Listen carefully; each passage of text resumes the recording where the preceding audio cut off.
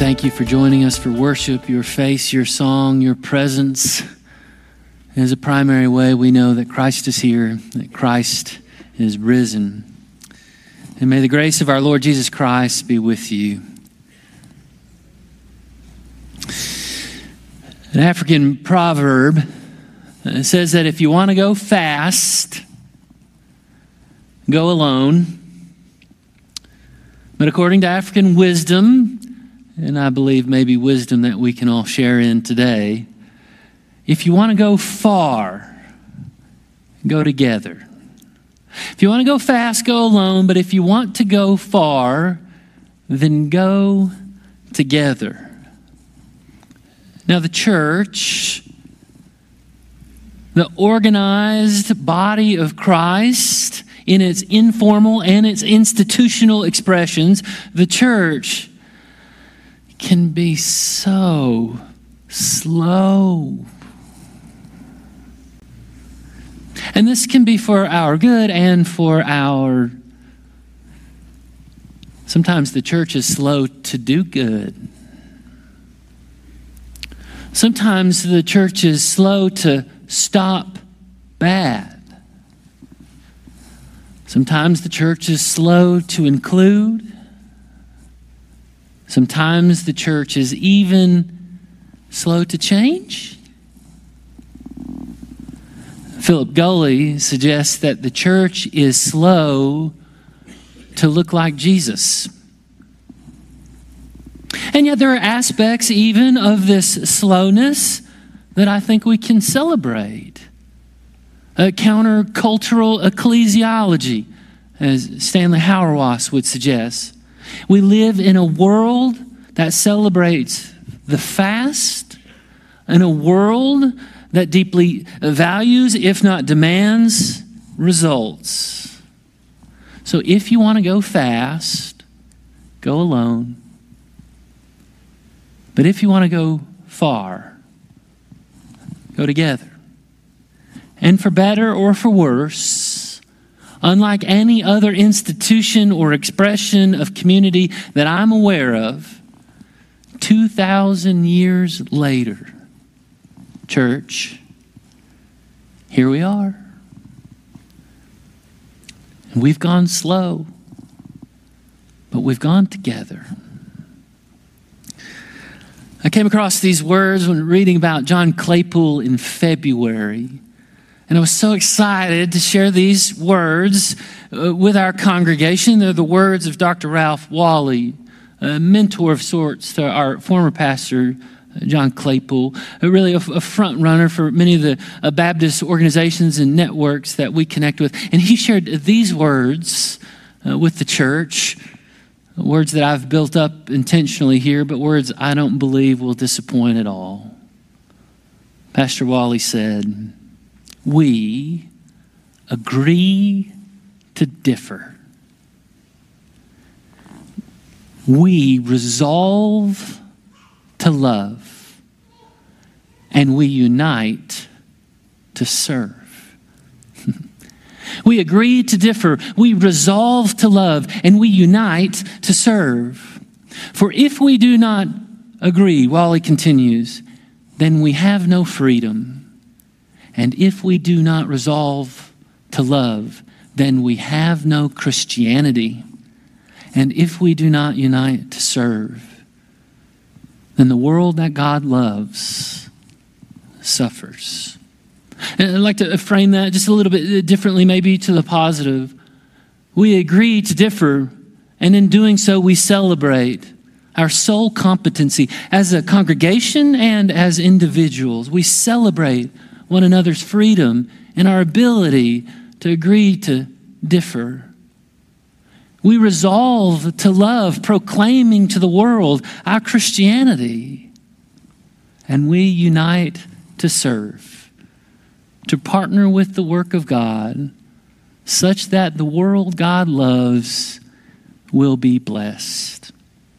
And so here we are, all those years later, going together, a going together with one another and a going together with the Spirit, such that the world God loves would be blessed. I'm told of a farmer who grows world-class corn. Contextually speaking, this sermon illustration would be much better if it were about cotton.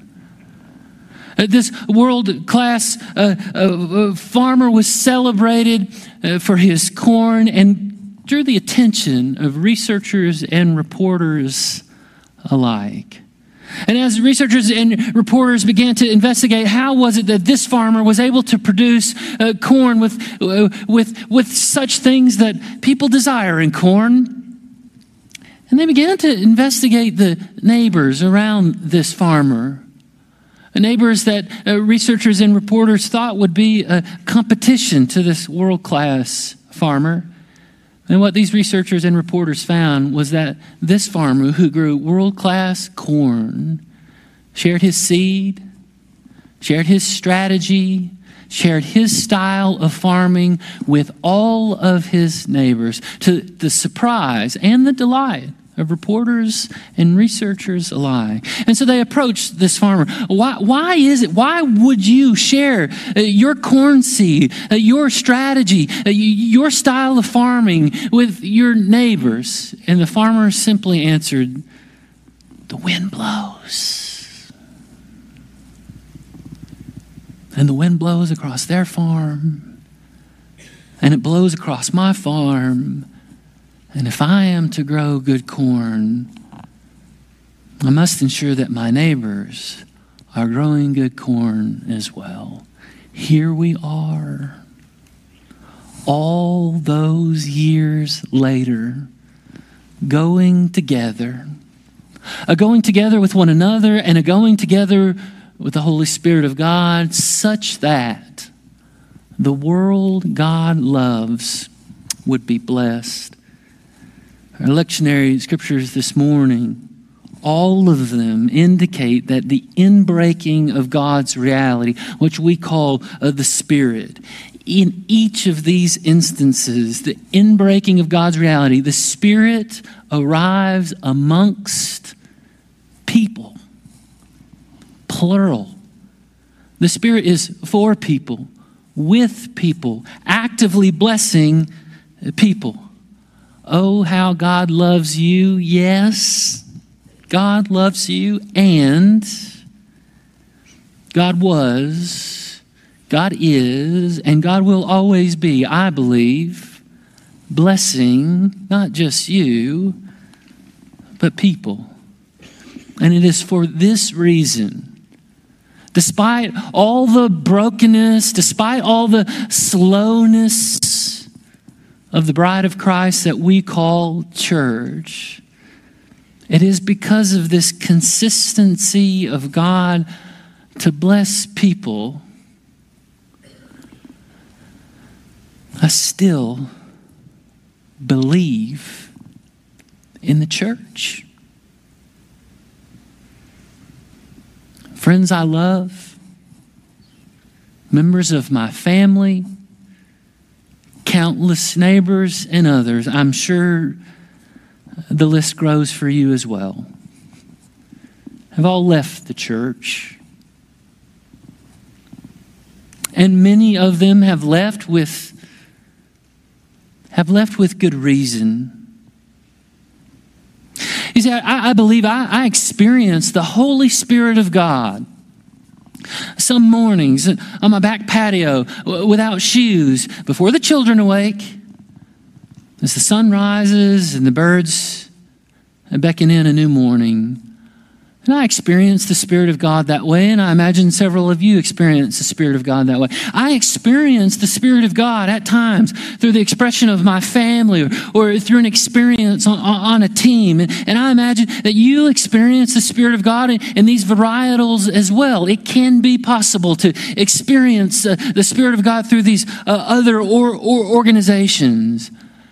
I experience the Spirit of God in unique ways, unlike any other way that you've ever experienced the Spirit of God. And you experience the Spirit of God in unique ways, unlike anyone else ever will ever experience the Spirit of God. And these are all good. And for each of these encounters, we give thanks to God.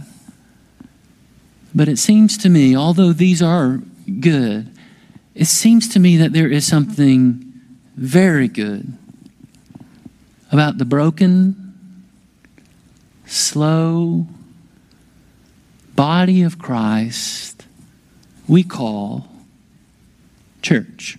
And we are here today, all those years later, because a going together, a going with one another and a going with the Spirit, such that the world God loves will be blessed. And Thomas Merton, a theologian, monk, Kentuckian, tells the story of a young monk, a brother in the monastery, struggling with anger. At each turn and encounter with brothers and sisters in faith in the monastery and in the community at large, continuing to experience an inability to express his anger in a healthy way. And because of these continued struggles in the community, this one monk decides, I will leave. And I'll become a hermit.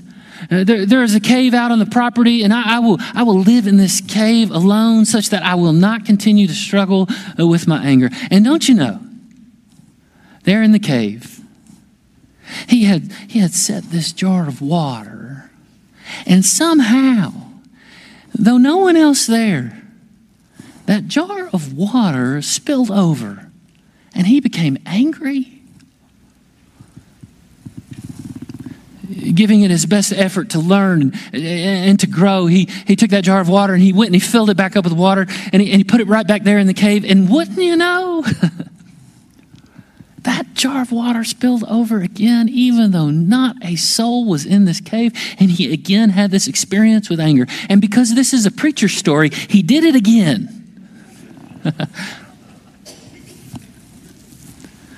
And the Holy Spirit of God whispered to him, "It was not your brother and your sister in the monastery who made you angry. It was not your brother or your sister in the community who made you angry. It was your brother and your sister who encouraged you in Christ despite your anger." And so he moved back to the monastery into fellowship and communion with brother and sister and church. And was this young monk healed instantaneously, miraculously of his unhealthy expressions of anger?